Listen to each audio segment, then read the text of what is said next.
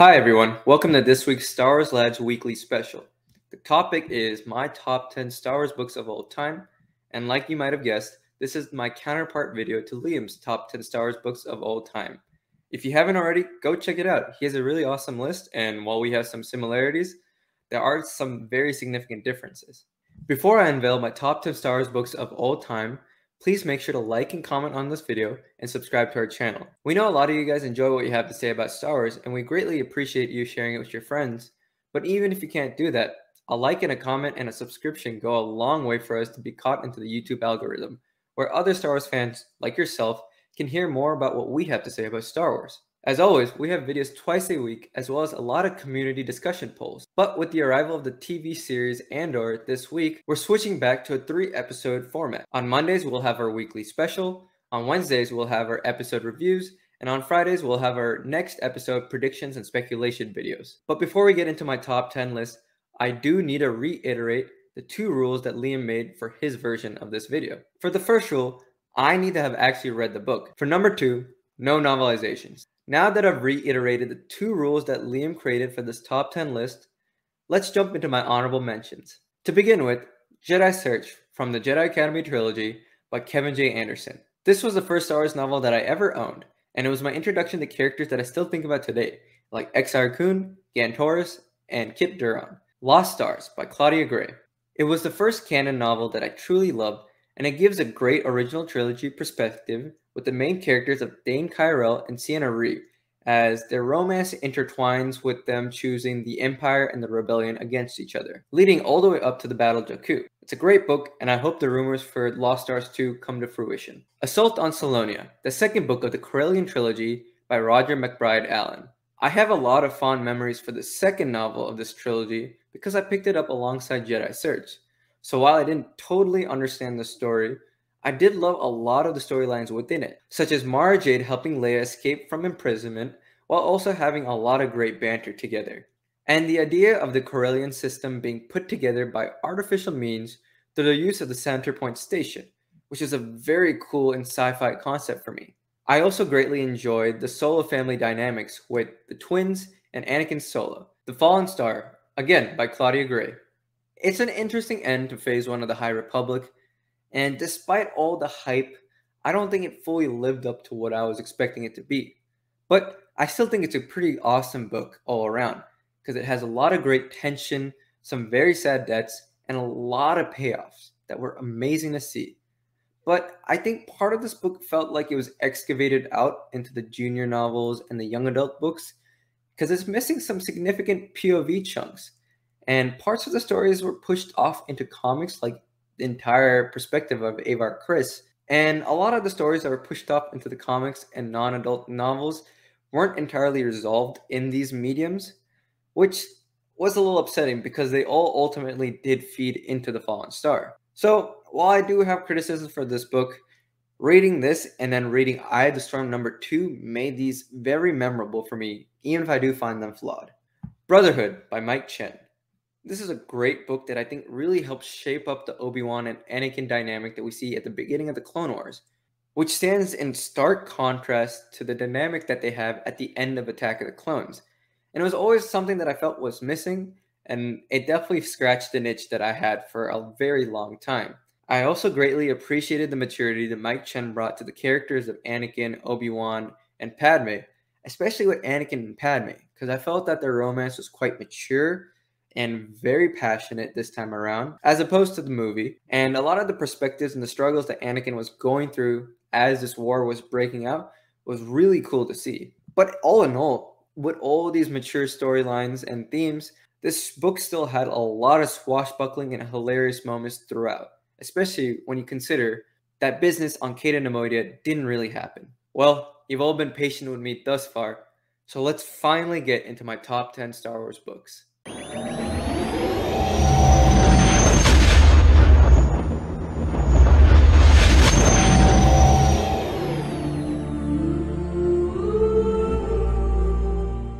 For number 10, I went with Master and Apprentice, another book by Claudia Gray, who, if you haven't figured out already, is one of my favorite Star Wars authors of all time. And this book is one that scratched a 2 decades long itch that I've had, As much as I loved the Obi-Wan and Anakin dynamic throughout the films and the Clone Wars, the Qui-Gon and Obi-Wan dynamic was even more intriguing. While Obi-Wan is an often sidelined supporting character in The Phantom Menace, the moments he shared with Qui-Gon always hinted at an often strained but sincere relationship between the two men, who had the deepest respect for each other despite very different philosophies and sensibilities.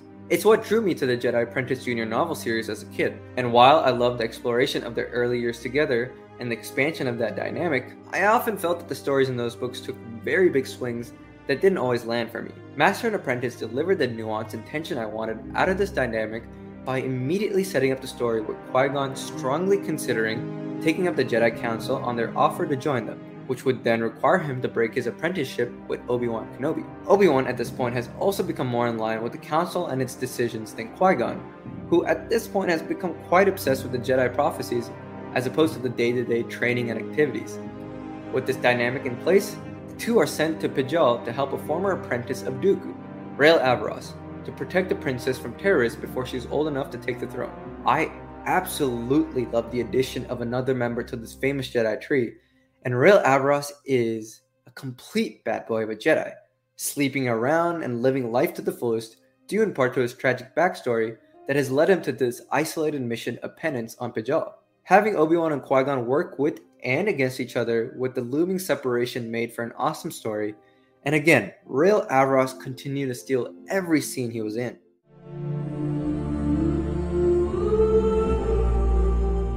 At number 9 is my first Legends novel, I, Jedi. This was the first book that I read that I felt truly made me view Star Wars from a totally different angle. For one, it follows Corran Horn, a member of Rogue Squadron who had a Jedi heritage dating back to the Clone Wars, and is one of the few Star Wars characters of the Legends New Republic era that has an entire novel's worth of a POV that isn't one of the big threes or their children. While I've always appreciated new characters as they're brought into these novels, the perspective of Horn was a complete reset for how I viewed Star Wars characters, and Corran Horn is the reason why I've always favored multiple perspectives and new looks into Star Wars both in-universe and in real life. The one small caveat that I have for this novel is that most of the middle portion of the story is set during the Jedi Academy trilogy, which Horn isn't actually in, but is retconned into through this book as an unnamed apprentice from those books. I think this portion drags the book down quite a bit, but it was nice to see a relatively normal person dealing with the more fantastical and shocking elements of that trilogy's story. While the rest of the story fares much better, especially as Horn makes steps to free his recently disappeared wife, the idea of a man on a mission who has only one focus and ultimately succeeds in that mission was a pretty grounded, yet eye-opening story for much younger me.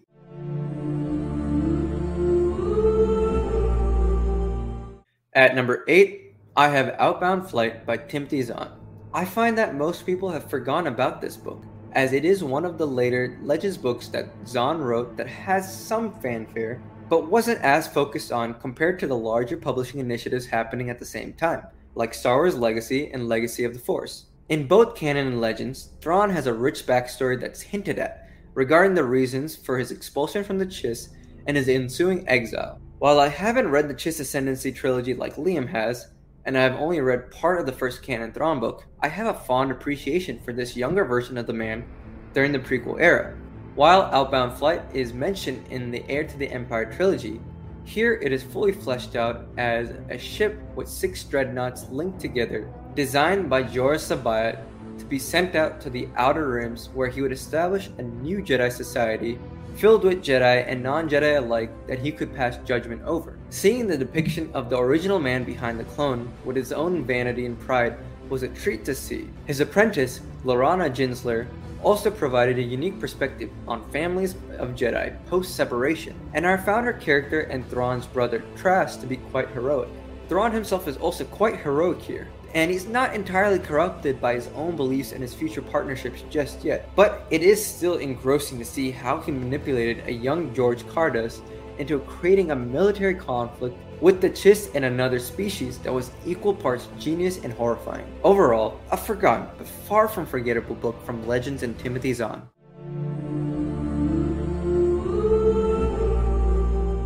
For my number 7, I went with Light of the Jedi by Charles Soule. I think it's fair to say that if you think about Charles Soule before 2021, you think about his amazing Darth Vader, Dark Lord of the Sith run from 2017, the exciting Poe Dameron main series, the essential Rise of Kylo Ren miniseries, his criminally underrated Lando miniseries, and his weird and strange Obi-Wan and Anakin miniseries run. Many fans now know him almost as equally as the very first High Republic author. Liam and I have been big fans of his work on this channel. And while we were excited for the book and the High Republic as a whole, we didn't know exactly what to expect. What we got was a truly marvelous novel, setting up the entire era and showcasing the Jedi at their truest of peaks, without the illogical dogma of the prequel era Jedi in their twilight. Characters like Avar Kriss, Elzar Mann, Loden Greatstorm, Bel Zettifar, Burryaga, and many more showcase the diversity of the Jedi in species, force connectivity, and relationships like never before. The great disaster of the story throws the whole galaxy into chaos, and so masterfully shows the Jedi unprepared, but rising up to an impossible challenge quite effectively. Marchion Ro and the villainous Nihil are some of the most complex and craziest of villains ever in the Star Wars universe, and their introduction and subsequent development in this novel alone ensures that the High Republic has an enormous foundation for the rest of the initiative. I love the detail given to the ensembles and the rush against the clock, and the weight of loss in this story. But I absolutely loved seeing an era of Star Wars during the height of the COVID pandemic that truly captured my imagination and became its own amazing community. Seeing everyone at the High Republic panels at celebrations this year made me feel so happy we decided to follow this initiative from day one.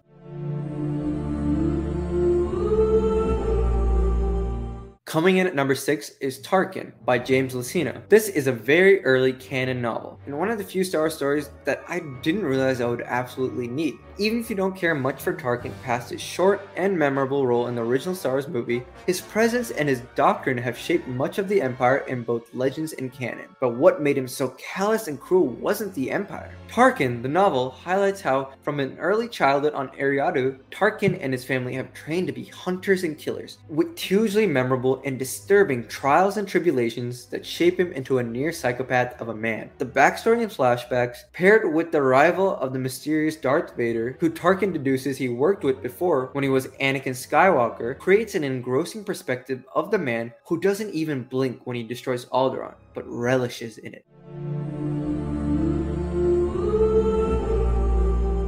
Coming in my 5th place is Dark Disciple by Christie Golden. Dark Disciple, in a way, is a novelization, as it was originally a jumbo 8-episode arc set to be released in a later season of the Clone Wars. Because the show was cancelled for a time after the purchase, novels and comics were the only way to continue the Clone Wars planned storylines under the Clone Wars Legacy banner. What Golden did was not only an impressive adaptation of a very large and exciting story, but also an entire expansion and a raised maturity to the plot and the Vos Ventress romance. I personally love the story because it further makes Mace Windu look like the worst of all the Jedi, with him approving the assassination attempt on Count Dooku. But then to bring back Quinlan Vos and have him deal with the dark side with both his romance with Ventress, and then to make him a Manchurian candidate to strike back at the Republic and the Jedi, was an amazing turn and a great nod to the dark side struggles he faced in the original Clone Wars comic. I love Ventress' development here, and the connection to her bounty hunting ending in the show originally, and where she went from there, as well as the romance between her and Vos being so sincere and very believable. The culminating battle with Dooku and the interactions with Boba Fett and his group of bounty hunters also makes this book an incredibly captivating read all the way through.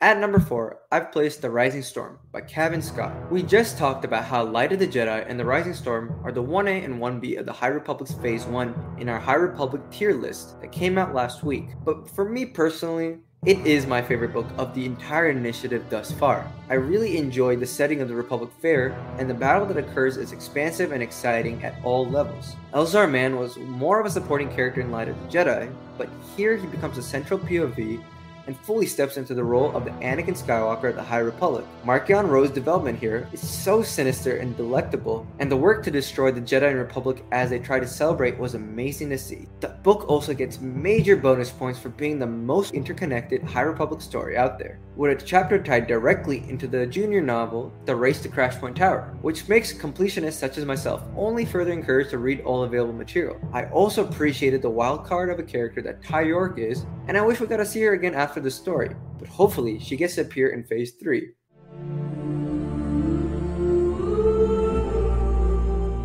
My number 3 is Bloodline by Claudia Gray. Claudia Gray strikes once more near the top of my list with this book, though in truth, I consider any of the novels in the top 5 to be quite interchangeable. Bloodline is essential reading as a sequel trilogy fan. Whether you enjoy the films or not, an all-encompassing complaint from many viewers is the lack of understanding for the galactic political situation at the start of The Force Awakens. The First Order is simply already there and very advanced, and the New Republic is separate from the Resistance and destroyed without much explanation of how it is doing. The deleted scene between Leia and emissary Cor Sella in The Force Awakens sheds light on how Leia asks for the Senate's help but also cares little for what the New Republic thinks of her, which much of this book plays off of. The crux of the story is that the New Republic is stuck in a deadlock between a two-party system of the centrists and the populists. Due to this gridlock, there's a proposition made to end the chancellorship and create the position of the first senator, who would be able to wield strong executive power. Just as Leia wins her party's nomination for the position,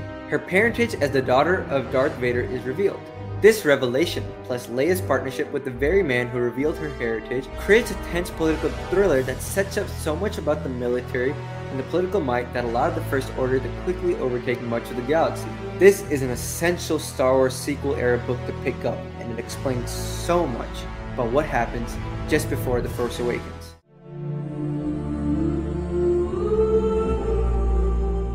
Coming in at number 2 is Shadow of the Sith by Adam Christopher. This book does continue the fleshing out of the early sequel era, which I greatly appreciate, and it is the most recent of the books on this list, which may be why the ranking is so high, but I was so pleased with the book with all the hype that was led up to it. I've always been a fan of Luke's characterization in the sequels, and this book showcases him a decade before the movies and showcases just how much he had already struggled with his dream for the return of a Jedi Order. There's so many hints to other conflicts and battles in his 20 years prior, but through it all, Luke persevered. Compared to the Legends Luke, I love that this Luke was aware that he couldn't simply learn everything and know everything that the Jedi of the past did. He saved papers and books from excavations and research trips, and he knows parts of his training and skills are amateur as compared to the Jedi of old. It seems at this point, despite the tough years that he has had, he still has a lot of heart and pushes through everything. So if you're looking for why Luke fully surrenders to his mistakes just before the sequels occur, you probably won't get that from this book. If you're looking for a lot more about Lando Calrissian in this era, as well as Rey's parents, Dathan and Miramir, this story gives so much balance and emotional story beats about all three of them. And if you're a fan of Ochi of Bestoon, especially due to the 2020 Star Wars comics, his state of mind and actions in the story are haunting. If the combination of Luke, Lando, Rey's parents, and Ochi aren't enough, the Sith Eternal's presence in the story and the mask of Exum Panchard and his story are some of the most unique dark side storytelling ever told. So much of this book made The Rise of Skywalker better and connected beats across the whole trilogy.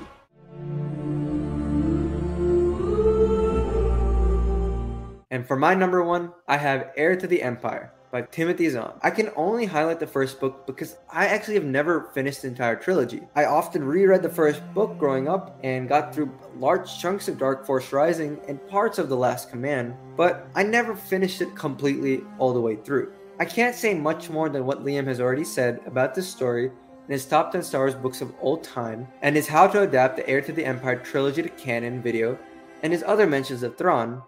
But I can't say that this book is the reason for all things Star Wars. Sure, I don't love all the elements of the story told, and I find that Ysalamiri and the large chunks of Jor Sabayat to be overly strange and weird, but for the most part, this is pretty much a perfect book. Luke actually feels like he still has so much more to learn, whereas a year later in Dark Empire, he makes this absurd decision to fight the dark side from within after knowing so much about the Force already. Leia shows off her skills as a politician, and Han engages in becoming further protective of his family, and Thrawn absolutely delivers as a calculating technician in this first book. Though the Mole Miner's retrieval and ensuing depiction in the first attack of the New Republic is ultimately a failure, the fear he strikes as a different sort of villain still hits today. And I really hope that something like Liam's How to Adapt Heir to the Empire into canon for a Star Wars TV event occurs to bring Thrawn into live action. Thank you guys so much for watching my top 10 Star Wars books of all time. If you enjoyed this video, make sure to like and comment down below, and make sure to follow us on our socials. You can find us on Facebook, Instagram, Twitter, and TikTok, as well as on audio podcasts with Apple Podcasts, Anchor, Spotify, and so many other podcast platforms. Thank you guys so much for watching, and we'll see you guys on Wednesday for the Cassian Andor episode 1 to 3 premiere.